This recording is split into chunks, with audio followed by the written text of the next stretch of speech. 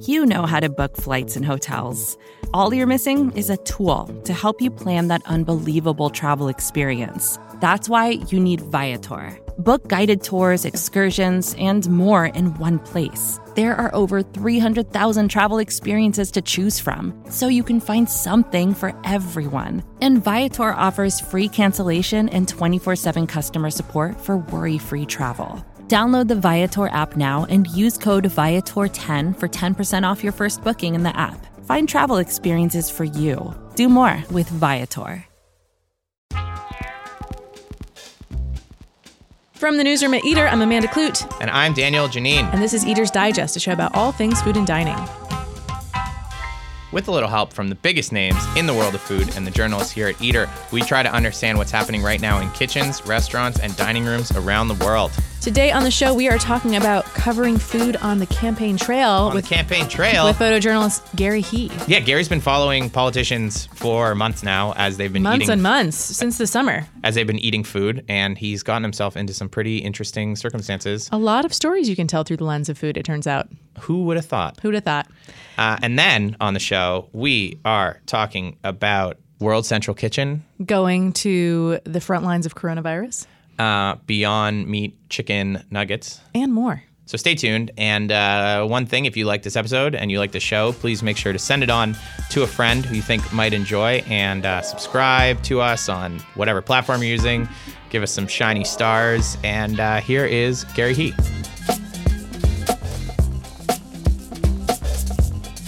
All right, the campaign season is in full swing, so we have Gary He, photojournalist, here in the studio. He has been covering food on the campaign trail for Eater. Welcome, Gary.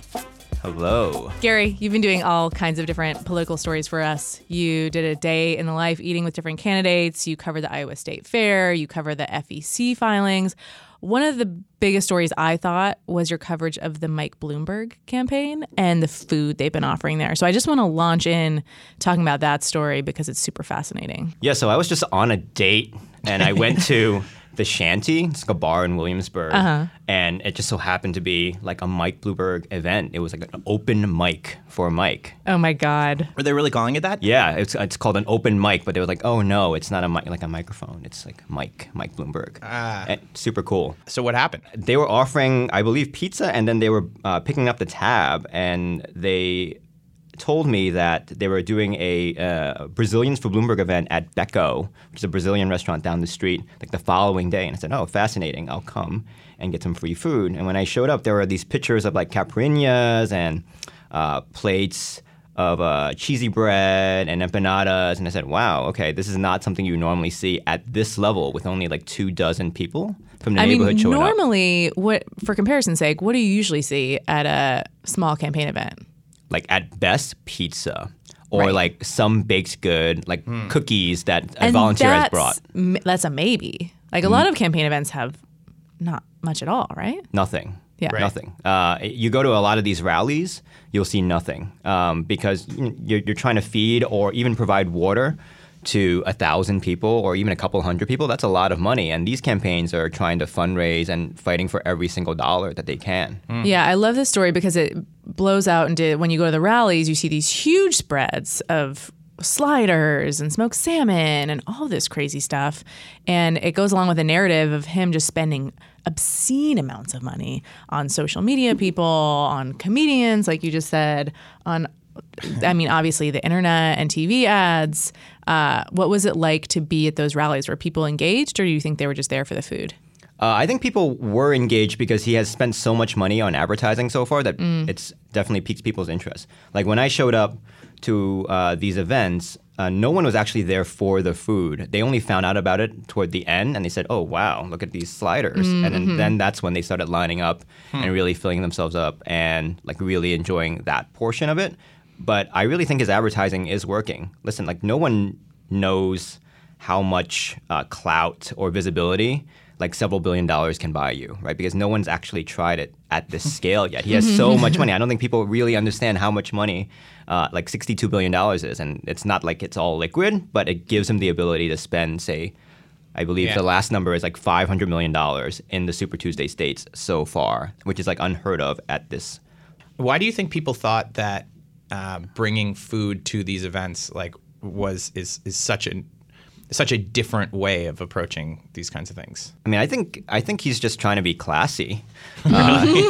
Yeah, I mean, I don't think his people actually believe that food will draw more because it's not like it's advertised like, oh, hey, come and we'll have barbecue sliders. Right. But you feel good once you're there. Exactly. You're like in a good mood, eating a brownie, listening to what he's saying. So one of the voters that I spoke to said, yeah, you're more likely to process the message and like remember a positive thought about a candidate if you're being fed after you've been, I guess, indoctrinated is one way to say it, or spoken to for 15 minutes. He doesn't even speak for that long. I want to back up and talk about when you first started on this beat. You and our colleague Megan McCarran, who's our special correspondent, went to the Iowa State Fair. And I don't think you guys had a ton of leads. The goal was just like, let's show up and see what happens. Can you talk about what that experience was like as a photojournalist? But yeah, we just showed up hoping to capture some photos of candidates eating. As one does. Yeah, because historically, that's what they do at the Iowa State Fair. They just shove a lot of food in their mouths, corn dogs or what have you. And sometimes it's really good for them, and other times it kind of blows up in their face. The State Fair, everybody's eating, getting their photographs taken. How did you dig in deeper? Well, I think there's, the State Fair is an agricultural event, right? There, you have all these animals come in and you have all these food vendors come in. And I think when political reporters go there, they're able to capture that really surface level as it pertains to candidates, but don't really have the time because they're running around chasing these candidates to talk to vendors, right? Or at least a lot of them, or focus down like all these different types of foods. And so Megan and I were able to spend the week there doing that, which was like super fun, even though it was really hot. Do candidates go into it knowing that the like performative eating part of it is an aspect to the State Fair? Are they like, oh, tomorrow's my eating day, or is it just...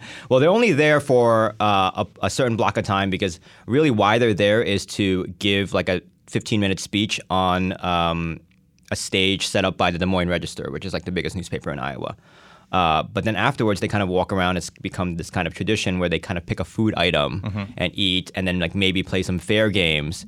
But the candidates are cognizant of the performative aspect of it because you have someone like Pete Buttigieg, who was not a recognizable name a year ago with this communications advisor, Liz Smith, who has kind of placed him everywhere. And so she had him eat as many food items as possible.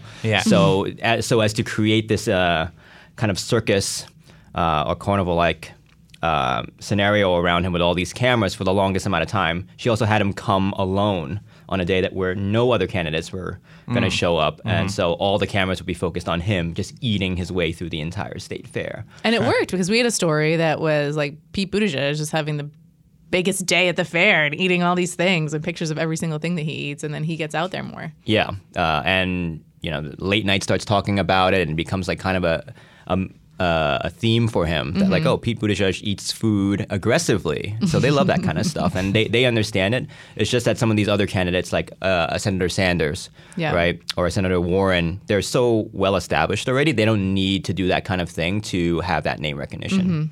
So you followed Buttigieg around the fair, and then that led to you following Buttigieg eating across some other stops on his campaign? Yeah, so I stayed in touch with the campaign, and they obviously love the coverage they got from that article that we did. And so I kept bothering them for months. And because, you run out of like food angle politics stories. This is your beat. Yeah, exactly. It's like, oh, wait, I'm out of stories to run. But if someone were to agree to let me follow them for like 36 hours or 48 hours or whatever and document literally everything that's going into their bodies, then that could be a fun story. And so eventually Buttigieg was the only campaign that agreed to it at first. Because it did so well for him the first time. Yeah. And then he needed the traction. Yeah. Candidates will have this a bus tour where they kind of drive around Iowa and a little bit of New Hampshire sometimes and do a lot of stops. And so that's a really good opportunity to be able to, and there's enough space for everyone to sort of hang. Right, you have all these cable news network embeds, and then you can have someone like me just kind of hang around in the corner waiting for them to eat. And so we did that for about 2 days as we drove through parts of Iowa that Obama had won twice, but then Trump won in 2016. And so that was a really important angle for him to attack. And then some of the photos went wide, right? Yeah, I mean, so it's kind of funny because they almost kind of set up that moment in the morning because I said, okay, I want every single meal, right? And so internally they were having these conversations like, oh, okay, do we have him eating breakfast in the hotel lobby or in his room or whatever? And eventually they decided, oh no, we're just gonna like eat breakfast like on the bus, and it's gonna be local cinnamon rolls. Because they want to appear like they're It's so amazing how touch. staged everything is. Like, okay, if he's eating on the bus, he's going to look like he's working really hard. And Correct. cinnamon rolls make him relatable. Oh, yeah, And it's exactly. by a local brand. Yeah, exactly. But you hate that, right? Like weren't you like, I just want him to do what he was going to do normally. Right, but what can you But do? what- Right, of and, course. like, how are they, even if he couldn't see how staged it was, it's obviously. Regardless, When it's someone's gonna be- following yeah, you yeah. around with a camera, you're never normal. Right. So you just kind of live with it. Like anyone who says like, they got a true authentic view into the life of like a political candidate, like no way. no. There's so many handlers Right. making sure that every moment is perfect that it's funny that this happened where he's trying to eat the cinnamon roll Yeah. and he realizes that there's this white frosting on top that as I think optically would appear bad if it was like kind of smeared all over his face. So he tears the cinnamon roll apart and starts eating it. And it looks fine because he's eating it with one hand for a while, but then there's a moment where he grabs a piece by both hands and bites into it as if it's a chicken wing. Right. Or at least it appears so for about a split second. Which is the frame you got. Yeah, but it looks so aggressive with him biting into it that we just ran with it. We didn't even know that it was like weird at the time. We just thought, oh yeah, it's another photo of Pete eating aggressively. But Yeah. it looks very carnal. Well, Yeah. because the way he eats looks carnal, and Yeah. then because it looks like he's eating a chicken wing, it's Yeah. just hilarious. Yeah. So, but you got this picture, and at the time when you like you looked through the camera and you saw it, were you like, "Whoa, this one's gonna go nuts"? No, not Okay. No, I was just trying to make sure we got every single meal because you don't know when they're just gonna kick you off the bus.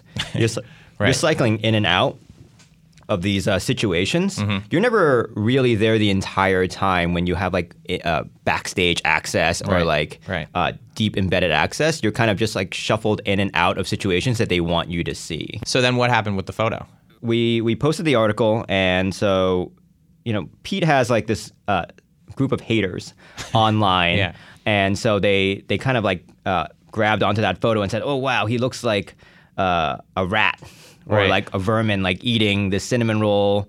And other people were saying things like, oh, he looks like a serial killer. Who eats a cinnamon roll like this? Right. And a lot of people thought it was a chicken wing. Yeah. Yeah. And then that's when they drew that conclusion, and it kind of blew up from there.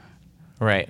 The other campaign you did was Andrew Yang, and I don't think that had any photo that went viral. But what I loved about that was Sad. Was the angle was he just snacks all the time. He's a snack monster. Yeah, I feel like a lot of the candidates do that, and I think Buttigieg does that also, but they kind of just zhuzhed it up for us because they knew that a food publication was there with him. Breaking my heart. Yeah, I know. This is not to say that he doesn't eat meals Yeah. throughout the day. I just think it's just more efficient. Like when you are doing 4 Yeah, but Yang events a was day. eating meals and snacking, right? Didn't he have this whole array of wild snacks, and then they would go do real stops? Yes, but he was eating like Jimmy John's, whereas like I think Buttigieg's people like wanted to avoid him eating like Domino's pizza and like Jimmy John's and Panera. I mean, Panera is like just the most popular thing on the campaign trail. Yeah. So now that you've got a sense of it, and maybe you haven't captured it on camera, but what is like a typical day of eating for someone on the campaign trail? Is it really just a lot of Panera? I think it's difficult to order something that's like extremely local and like untested. Right. Because you don't know if someone's going to reject certain cuisine or style of food. But with Panera, it's just like sandwiches, right? Right. That's why Jimmy John's is popular. Just subs. Right. And so how can you say like, oh, no, I don't eat subs? Like, of course you eat subs. So for the performative stuff, the people on trail are eating local and trying to seem like they're fitting in. But for the stuff that's not as And they're on the visible, bus eating Panera. it's just like chain. They don't want to take any risks. Right. And I think candidates certainly stop in local joints, but I think they rarely do it without a camera present, whether it's us or like a squad of like news cameras or even their own photographer. Like when They're not just going to the diner for themselves. Right. Right. I mean, sometimes they are, right? But Because I mean, a diner I feel like is different than like trying to eat, say, what Buttigieg did, which was like a Thai joint in the middle of Iowa. Right, I think that would be rare without a camera there documenting everything that he was eating.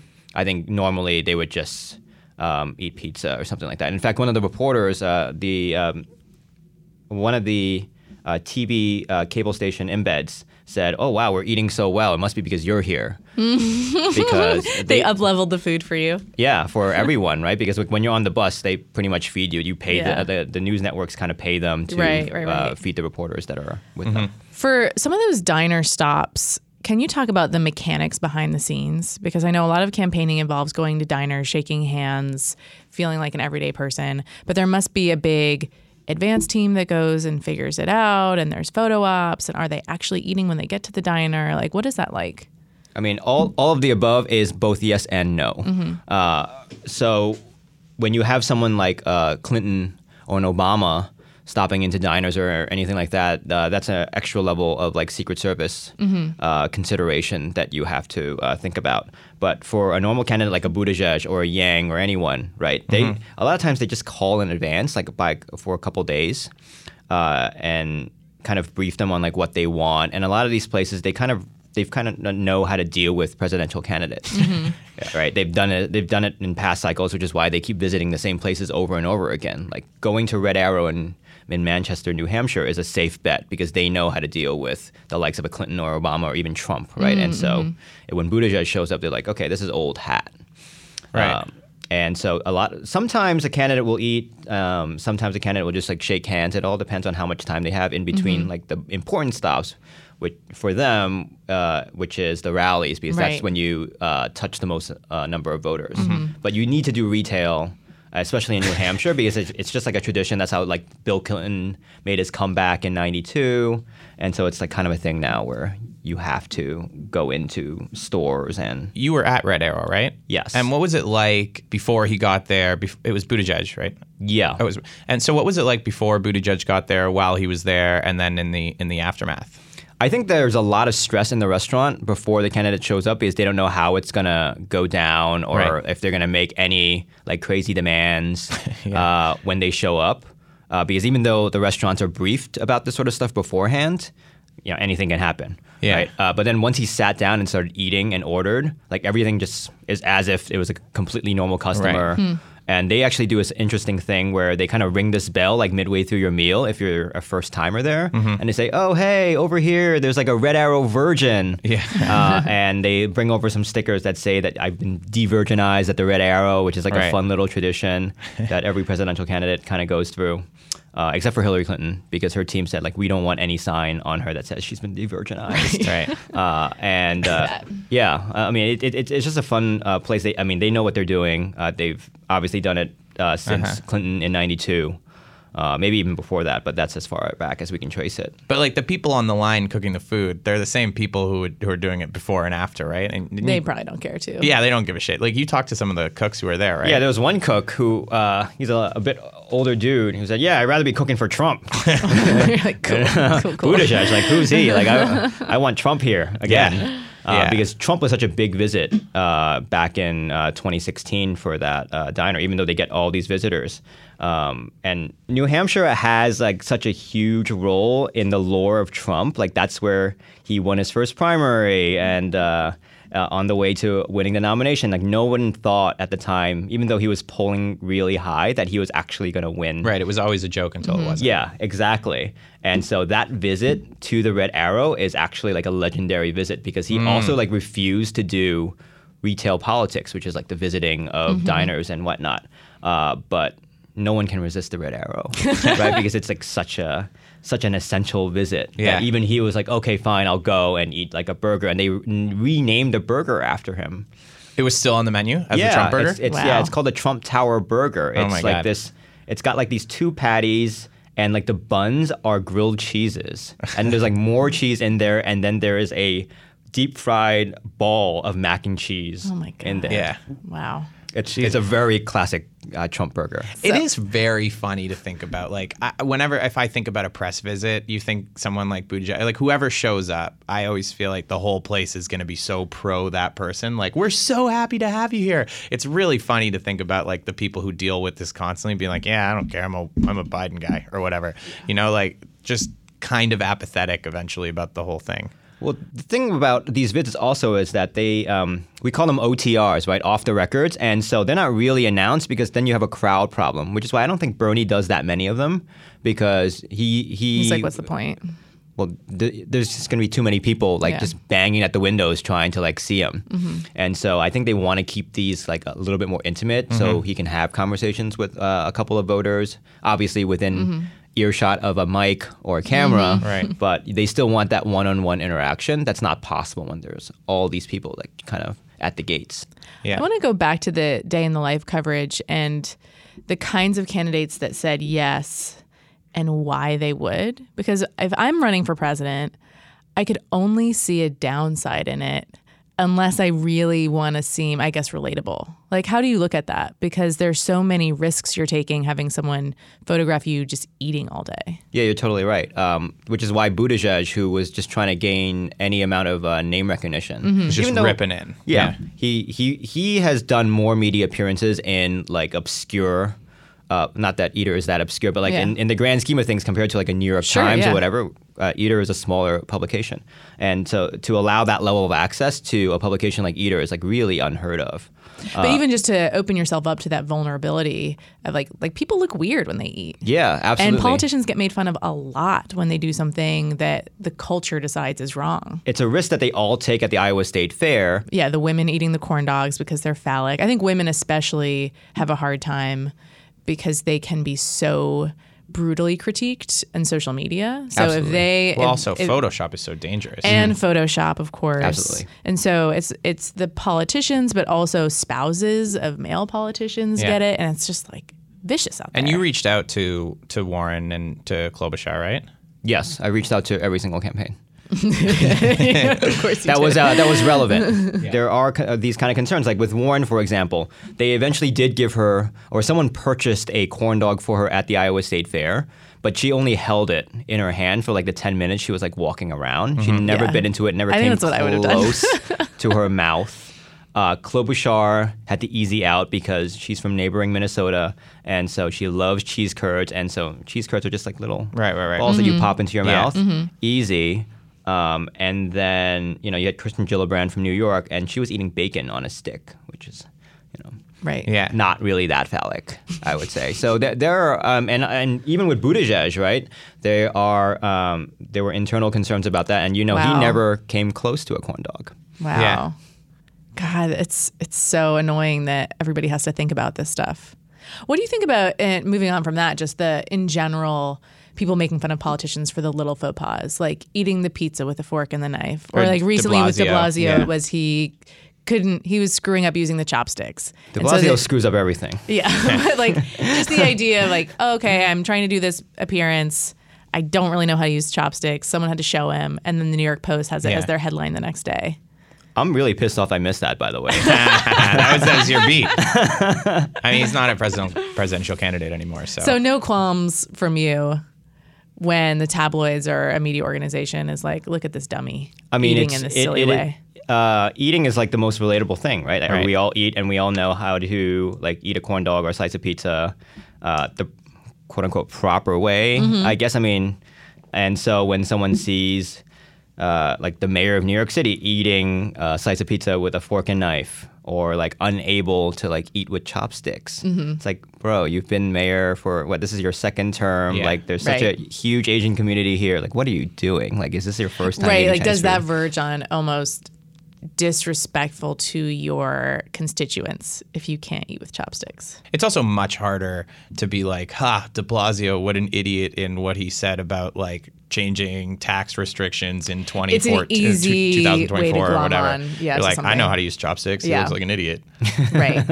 Yeah. Or like Liz Warren, there was a video of her saying, "Oh, I'm gonna go get me a beer," and it like went crazy. Right. And it's like, oh, just leave her the fuck alone. But I mean, to Gary's point, like that, I feel like that's the reason why we had this very cool access, because they knew that doing something very normal, like eating, Right. was something that everyone could attach to. Yeah, it makes them more accessible, and they knew they were taking on a risk. Right. And a different candidate just might not. I just could never imagine Klobuchar saying yes to it. Yeah. Well, they're already sitting senators, right? Or like a Biden, right? Who's like a former vice president. I did not expect any of them to say yes to that Yeah. because they don't need to take that risk, right? Yeah. Because like it's one thing to have your internal people like filming you, like getting a beer or like, you know, eating a pork chop or what have you. But it's another thing to have a guy standing there for 48 hours just like waiting to waiting. capture anything that enters your body. Yeah. Like, does a sitting senator really need to subject herself to that kind of thing? Like, no, I don't think so. Hey, Garrett, what was your relationship like with the other photojournalists or the other photographers on the trail? Like, The other photojournalists know that I work on like funky stuff. yeah. And so they let me have my lane, I feel like, because they easily could have just gotten in the way Yeah. in a lot of situations. Because sometimes like, for biting food, it's like a split second, Right. If you're not focused in, like it's over. Yeah. And so they kind of understood what I needed, and I got out of their way when they were trying to like frame up the candidate with like an American flag or like a flag of Iowa or whatever. It's like, okay, I do not need this shot, like, so I'm not going to be Right. in this pit, like getting in the way. But like, you know, when I'm dead center, Bernie Sanders like shoving a corn dog in his mouth, Like, give that to me. like do not try to move me. And for the most part, they just kind of locked elbows with me, and then we formed a chain walking backwards while Bernie walked through the state fair, and it worked out great, funny. right? Which is why we have so many photos of that. Right. Yeah. So So it for was aspiring great. photojournalists who want to get close to candidates, pick something that no one else is shooting. Like, I don't know what else there is, actually. I think we might have exhausted it. You know. Thank you so much, Gary, for everything you do and for coming on the show. We will be back with stories after these messages. Amanda, we have reached the time in the show where we talk about our favorite stories of the week. We separate them with the ding noise. It sounds like this. Let's hop right in. Daniel, KFC recently introduced Beyond Fried Chicken. Yeah. It's the first plant-based meat in the chicken arena, Right. which is a very big deal. Yeah. So we have Caleb Pershan, one of our writers, on the show to talk about why this is a great idea and why chicken nuggets are the perfect platform for Beyond Meat, Beyond Chicken. Yeah, I think it's two things really. It's that chicken is huge. Chicken has, overtaken beef as the number one meat that we eat in this country, 95 pounds of it per person per year. Jeez. A lot of chicken. And so a lot of people feel not great about that and want to replace the chicken they do eat with, a plant-based meat alternative. That's been successful for beef, for lots of reasons, and some fast food chains like Burger King have shown huge growth with the Impossible Whopper. So it's a big deal also because chicken is huge, plant-based meats are huge. Put them together in a nugget. It could be really big for KFC, and Beyond already has a lot of credibility and is in places like Dunkin' Donuts. Excuse me. So this was a bigger splash than you expected it to be based on just the news alone? Like the reception of... Yeah, I mean, I think so. I think that people were more excited about these nuggets, and they don't call them nuggets, they call them Beyond Fried Chicken, than maybe I thought they would be, but it makes an intuitive sense. I mean, if you look at the history of the nugget, which I did for this piece, you realize that McNuggets have always been sort of a sensational, or when they were introduced as a McNugget in 1981, they were a huge, huge item. They were, the saving grace of McDonald's, which was trying to get people away from beef, or rather people were not as interested in burgers after the first national sort of report on health said that that red meat consumption and fat consumption was too much, so people turned to chicken, and McDonald's wanted in. So people really do go wild for nuggets. I mean, look at kids, like everybody enjoys a nugget. I enjoy a nugget, and so I guess I wasn't totally shocked that people flocked to the stores. They did, though. There were lines around the block. They were huge. Yeah, Yeah. they did a smart rollout too, and they're still testing this. It hasn't gone nationwide, but KFC does expect to, at some point, with Beyond, launch these in more markets. So I wouldn't be surprised if it was a very big thing. And like a burger, a chicken nugget is highly processed. Yes, that's definitely a big part of it. I think that like if you're going to replace a meat with a plant-based alternative, which is inherently in these cases quite processed, it's good to go with something that's highly processed to begin with. So like definitely what worked well, I think, for replacing beef with plant-based alternatives were things like White Castle slider, which is like a mystery meat to begin with. So nuggets definitely fall into that category. It's going to be harder to replace like a full cut of chicken. Right. That's a really good point. When you're ordering nuggets, there's nothing It's about the rest of the flavor. It's not necessarily the chicken flavor. And there's nothing about like it's not religious. Like I need some beef right now. Like I need to reconnect with nature and fire. It's just like I want a tasty snack. Well, and if anything, it's about the crispiness of the skin and the juiciness. It's about whatever else is so there. And they the dip, can and make the dip. and the dip and the spices, so they can manufacture that. Exactly, and KFC said it used all the same spices that it uses for its chicken. Yeah. So it has those aspects to it. Right. I remember as a kid, I probably ate chicken nuggets before I ate chicken, and enjoyed the chicken-y flavor, which is just a very common flavor, and also when you think about it, probably easier to reproduce than beef. And I remember I would get like a piece of like gristle or something in the nugget, and it became clear to me that like this was an animal, and that's kind of unpleasant. Like I think a lot of people are eating nuggets because it's sort of divorced from the animal. I think what is the most maybe surprising about this story is that it, as you're saying, it seems like the logical thing. It's surprising that it didn't happen first. I think that Impossible's rollout and Beyond's rollout made so many headlines that we almost forgot that like, oh, it might have been more logical to go chicken ahead of time. Well, I think their whole reasoning was that they wanted to make the biggest environmental impact. So they started with beef, even though it was harder. But now we get the rollout of everything else. Yeah, it's all coming. Yeah. Yes. But I think to your point, the animal welfare thing is really important with chickens. It's huge. PETA, who like hates KFC, is so excited about this experiment. They want to get all these nuggets for themselves. So that's a vote of confidence. But Amanda, you're right that the reason that beef was this holy grail of plant-based meat replacement is because eliminating meat from our diet can have a huge effect on limiting greenhouse gases emissions. Beef produces 8 times as much greenhouse gas emissions as chicken does. So replacing chicken with plant-based alternatives isn't as pressing an issue from an environmental standpoint as replacing beef with plant-based alternatives is. But I don't know if you guys have ever seen videos of those chicks getting their beaks burned. Yeah. But a lot more death. I have it. Yeah, the just death like, is... these chickens don't live good lives. No. So I'm into this. Yeah, they don't. And so I think you can feel really good about biting into a, plant-based nugget and not get a bite of gristle and feel like you're doing something good for chickens and for yourself. I mean, it's not also, I should say, it's not necessarily a healthier product. As you pointed out, the crispiness, the friedness is the attraction to a good nugget, and you do get that with a plant-based nugget. Moral choice, not health choice. For sure. Cool. Thank you, Caleb. Thanks, Caleb. You're welcome.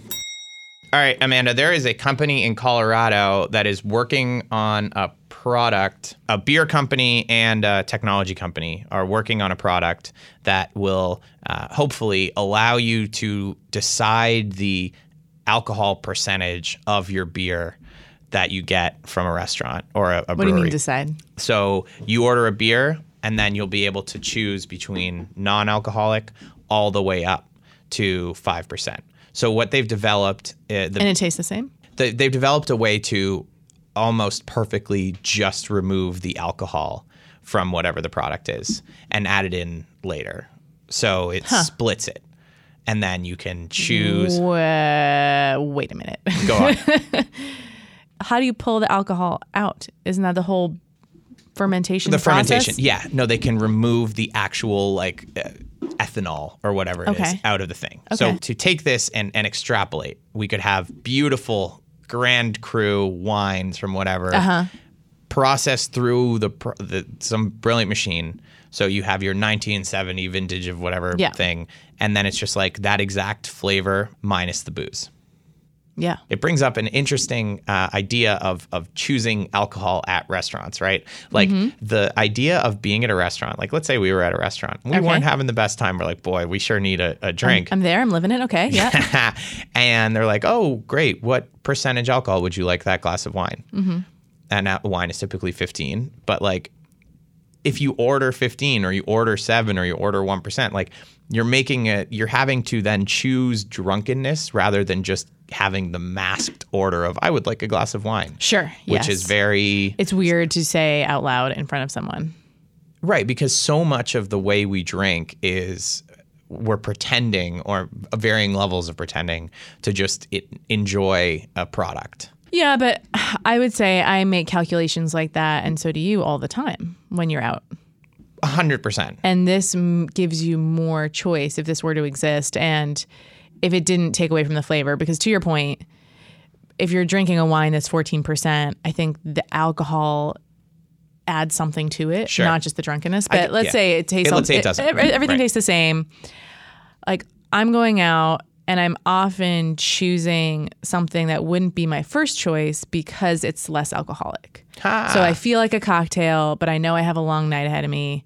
So if I get this Manhattan, it's going to wreck me. Right. But I really want a Manhattan, but I can't. I'm going to go for a Spritz instead.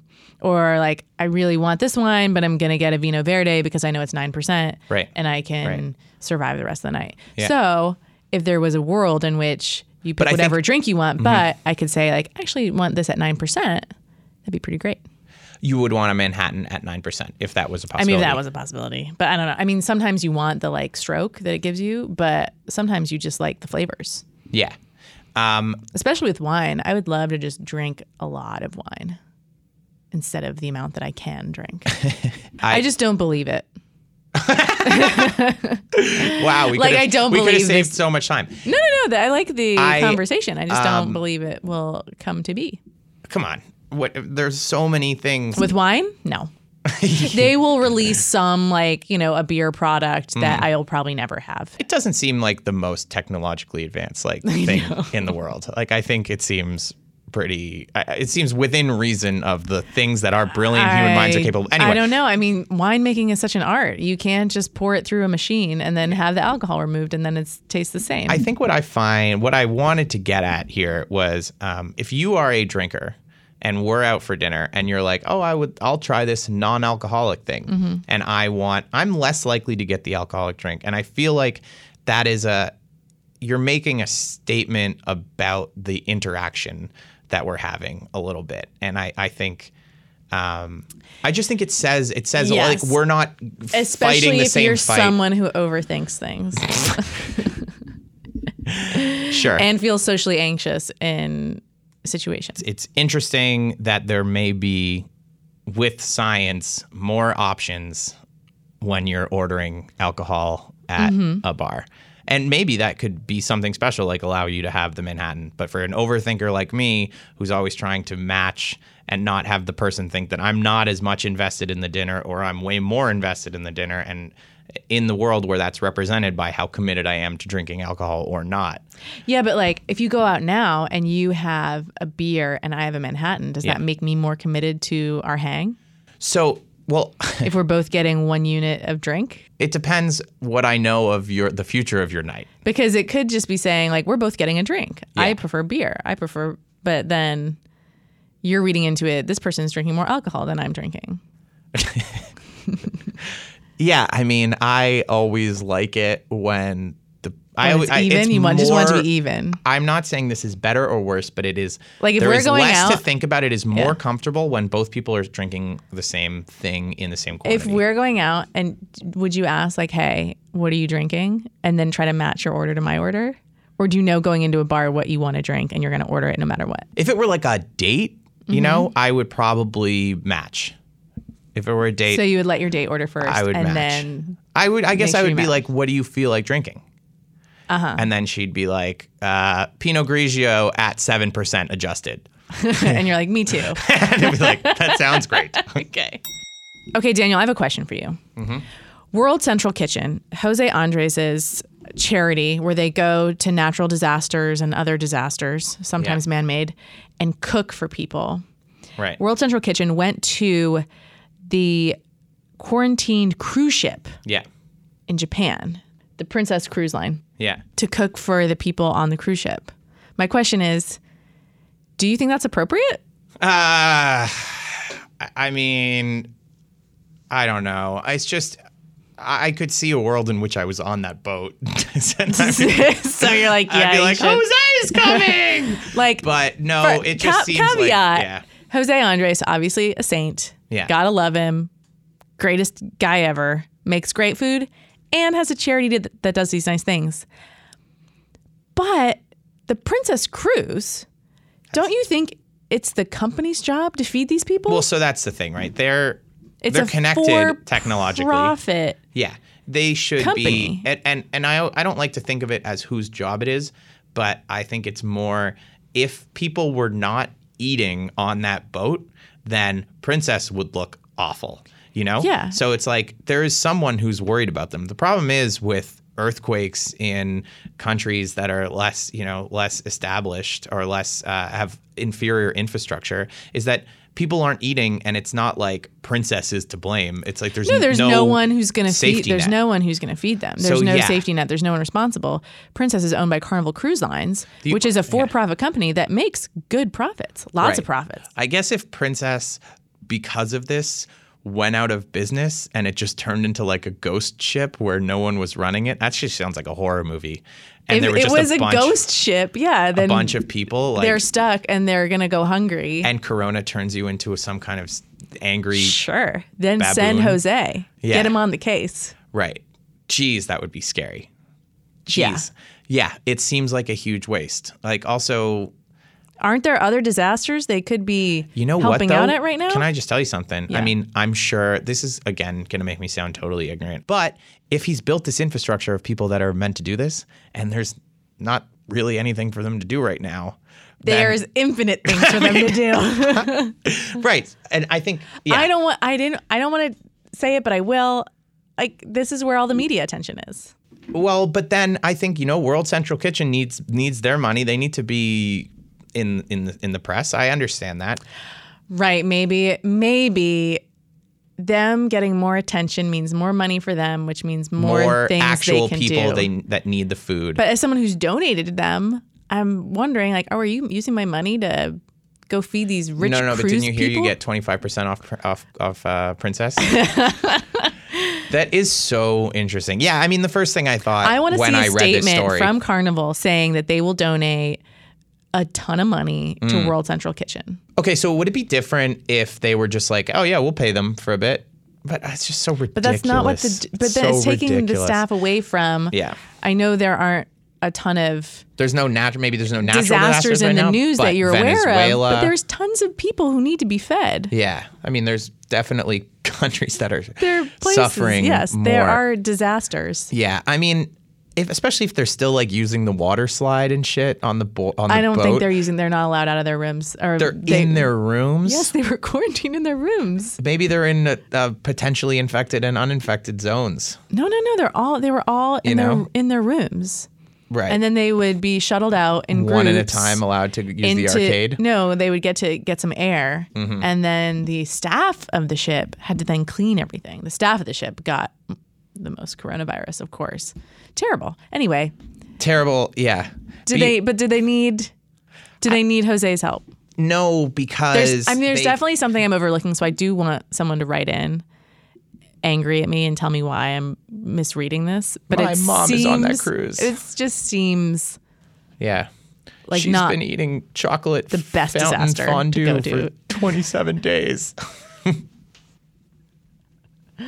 Someone tweeted that when they were quarantined, they're like, they're gonna have to pull me off this ship. This food from Jose is so good. The thing is, though, relative to the scale of their other operations, it is not that big an endeavor.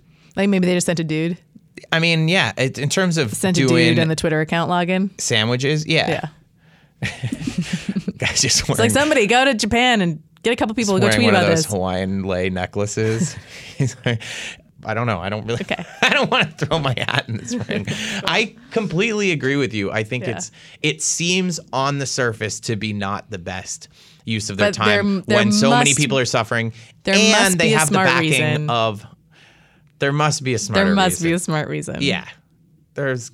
Yeah. I have so much faith in Jose that there's a smart reason. I mean, this so- guy is changing the world and feeding people basically out of the goodness of his heart. I mean, 100%. Yeah. He's a hero. Yeah. Yeah. He got to Puerto Rico before like CNN. You know? Side note, have you seen the James Bond movie where that guy causes all the natural disasters so he can be the first to cover them in the don't news? say that. Thank you so much for listening. If you have any questions, comments, or concerns or thoughts on Jose Andres, please email us at digest@eater.com. Thank you to Gary He, to Caleb Pershan. Thank Yeah. you, Daniel. Oh, no problem. Producer, host, editor. Stop. Blushing. Scrambler. Really. Scrambler really works well under pressure. That is actually the key to Daniel Janine. Really? That's my yeah. key? Yeah. If there's like a looming deadline or some emergency, that's when Daniel springs into action. How am I with, weeks and weeks to work on a project? Not your strong suit. But we all have strengths and weaknesses. Just give me deadlines. I don't know what to tell you. All right. See you next week.